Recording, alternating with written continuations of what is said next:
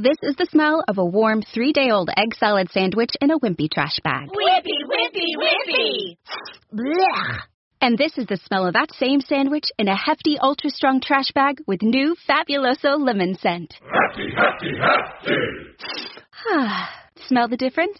When life gives you stinky, get Hefty Ultra Strong with new Fabuloso lemon scent. It smells like clean, freshly picked lemons. So no matter what's inside your trash, you can stop the stink and smell the lemon.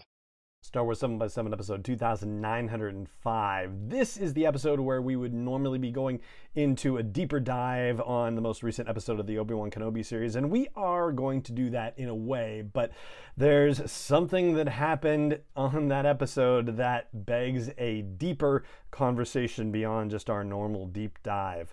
Punch it.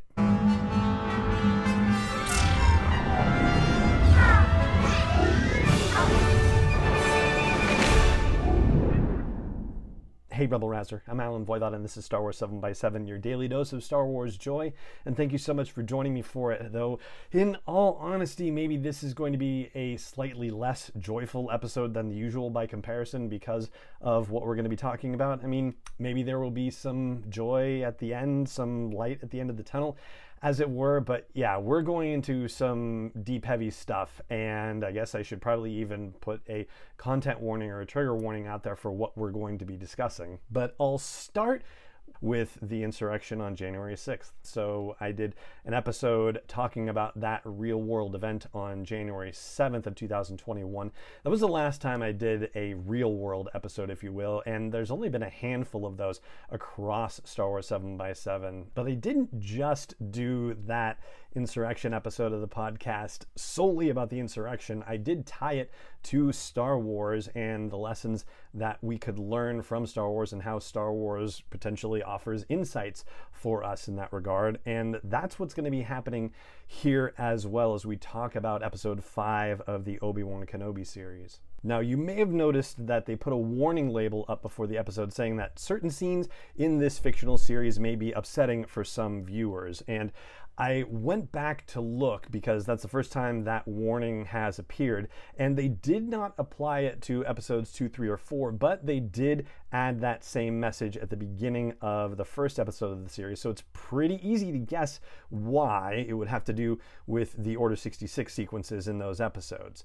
And more directly to the point, there's a rather horrific coincidence in episode 5, and I guess this is where the content trigger warning really applies. So Reva talks about having played dead among the cooling bodies of her fellow younglings during Order 66, and the first thing that I thought about when I heard that in the episode was the story about the poor girl who survived the Uvalde school shooting last month, who put the blood of her classmates on herself so she could believably pretend to be dead.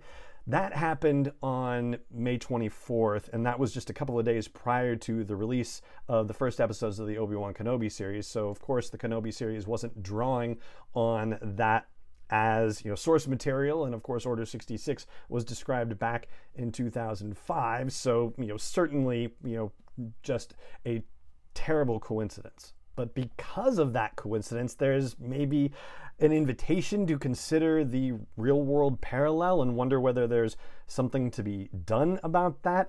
And there's also an equally strong response out in the world to not mix the two, to let Star Wars just be entertainment and nothing more than that. But of course, Star Wars has always been political and always invites these kinds of conversations, whether or not people are actually ready to have them. So there was a column written by Jim Hoagland in the Washington Post. It's from December of 1977, and just for reference, Hoagland has won the Pulitzer Prize like twice, in 1971 for international reporting and in 1991 for commentary. He wrote an article called The Politics of Star Wars, and it includes an extensive interview with Charles Lippincott. He's the guy who was the genius behind the grassroots marketing campaign to promote Star Wars back in the day. And I'm just going to quote some of the things that Lippincott says as part of the interview. He says, "Star Wars is so transplanted that most people have no realization that part of it is about a Vietnam situation." And Hoagland goes on to write, "Until now, the production team has shied away from talking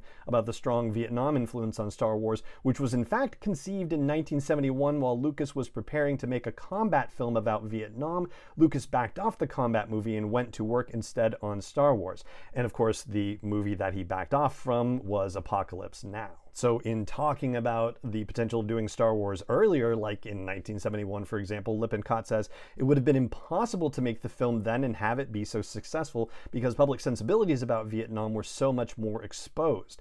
And then he goes on to say, "People are doing little thinking about what the film is saying.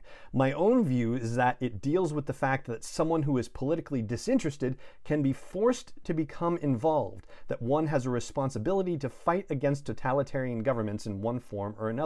But I'm not sure people in this era or decade are prepared to look at that yet." Now, there's another idea that I want to bring into our conversation, and it's one that came to prominence in the late 1960s, early 1970s. It's from a paper titled "The Personal is Political" by Carol Hanisch, which was published in a pamphlet or magazine called Notes from the Second War, Women's Liberation. It comes from the second wave of feminism in history, if you will, and it's about women's roles and about how that relates to societal structures, how they're seen and valued, and the opportunities that they have available to them back at that time.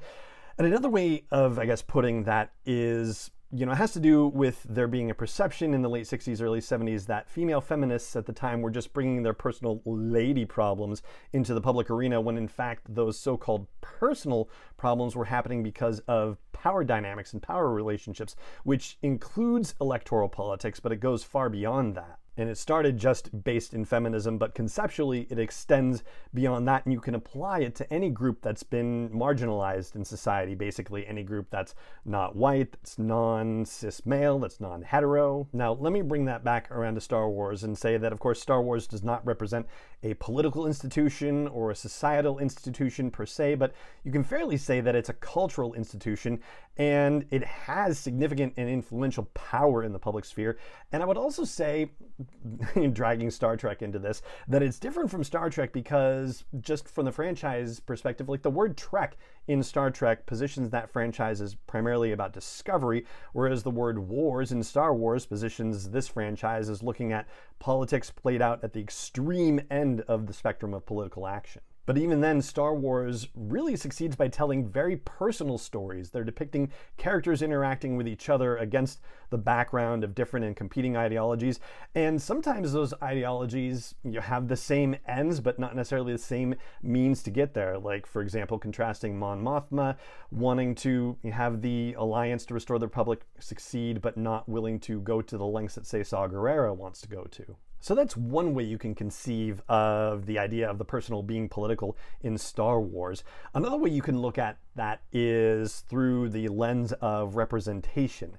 So when a certain group of persons can be seen as excluded, so to speak, from Star Wars storytelling, it's essentially a political statement by omission. So there was a brief Twitter thing that happened recently where Lucasfilm posted a Pride variant of the cover of a Star Wars comic, because a bunch of these are being done in honor of this being Pride Month. And some random Twitter person responded with a "Don't make Star Wars political" comment, to which the official Star Wars account replied, and that's awesome, that queerness isn't political and wars is literally in the title of the franchise. Now, I get the gist of the queerness isn't political statement, and in one sense, that's right. But in another sense, the power structure of our society is very interested in making queerness political. And it's super easy to flag an example of that with what's going on with Florida and Disney, and Governor Ron DeSantis is an example of that. So Star Wars is definitely making strong strides in terms of representation. The High Republic Multimedia Initiative is getting a lot of props in that regard. And The Acolyte is poised to become the first live-action Star Wars story featuring an out non-binary person, Amandla Stenberg. I hope I've said their name right. They've long been rumored to be cast for the lead role, but we're still waiting for the official announcement. Now, I don't know if it's fair to judge individual Star Wars projects in terms of representation overall. I mean, I think it's probably something that has to be built up over time, and while it's cool to see it happening in media that draws a smaller audience by comparison, like books and comics and animation, it's important that we see representation continue to expand overtly in live action storytelling. Ultimately, I think what I'm getting at is that George Lucas meant Star Wars not to just be a fantasy. He wanted it to be instructive for future generations as well. And to avoid the political conversations that Star Wars inspires and reflects is to avoid something that Star Wars is crucially foundationally about. So that's what I wanted to talk with you about on this deep dive episode related to episode 5 of the Obi-Wan Kenobi series, which we're titling Frame Within a Frame since it doesn't come with titles. And I just want to encourage you not to be afraid to have these conversations. I have to say, in all honesty, I have a little fear about these things, and there's a lot that I don't know and a lot that I have to learn. But we're not going to learn anything by not having these conversations, so I would love to hear what you think about any of these topics. So please chime in. If you're catching this on YouTube, then there's comments right there, and if you're catching the audio version of this episode, then please head over to sw7x7.com and drop a comment in the show notes for the blog post for this episode. And that's going to do it for this episode of the podcast. It just remains for me to say thank you so much for joining me for it, as always. And may the Force be with you, wherever in the world you may be. Star Wars 7x7 is not endorsed or sponsored yet by Lucasfilm Limited, Disney, or 20th Century Fox, and is intended for entertainment and information purposes only. Star Wars, the Star Wars logo, all names and pictures of Star Wars characters, vehicles, and any other Star Wars-related items are registered trademarks and/or copyrights of Lucasfilm Limited, or their respective trademark and copyright holders. May the Force be with them. All original content is copyright 2021 by Star Wars 7x7. We hope you love it.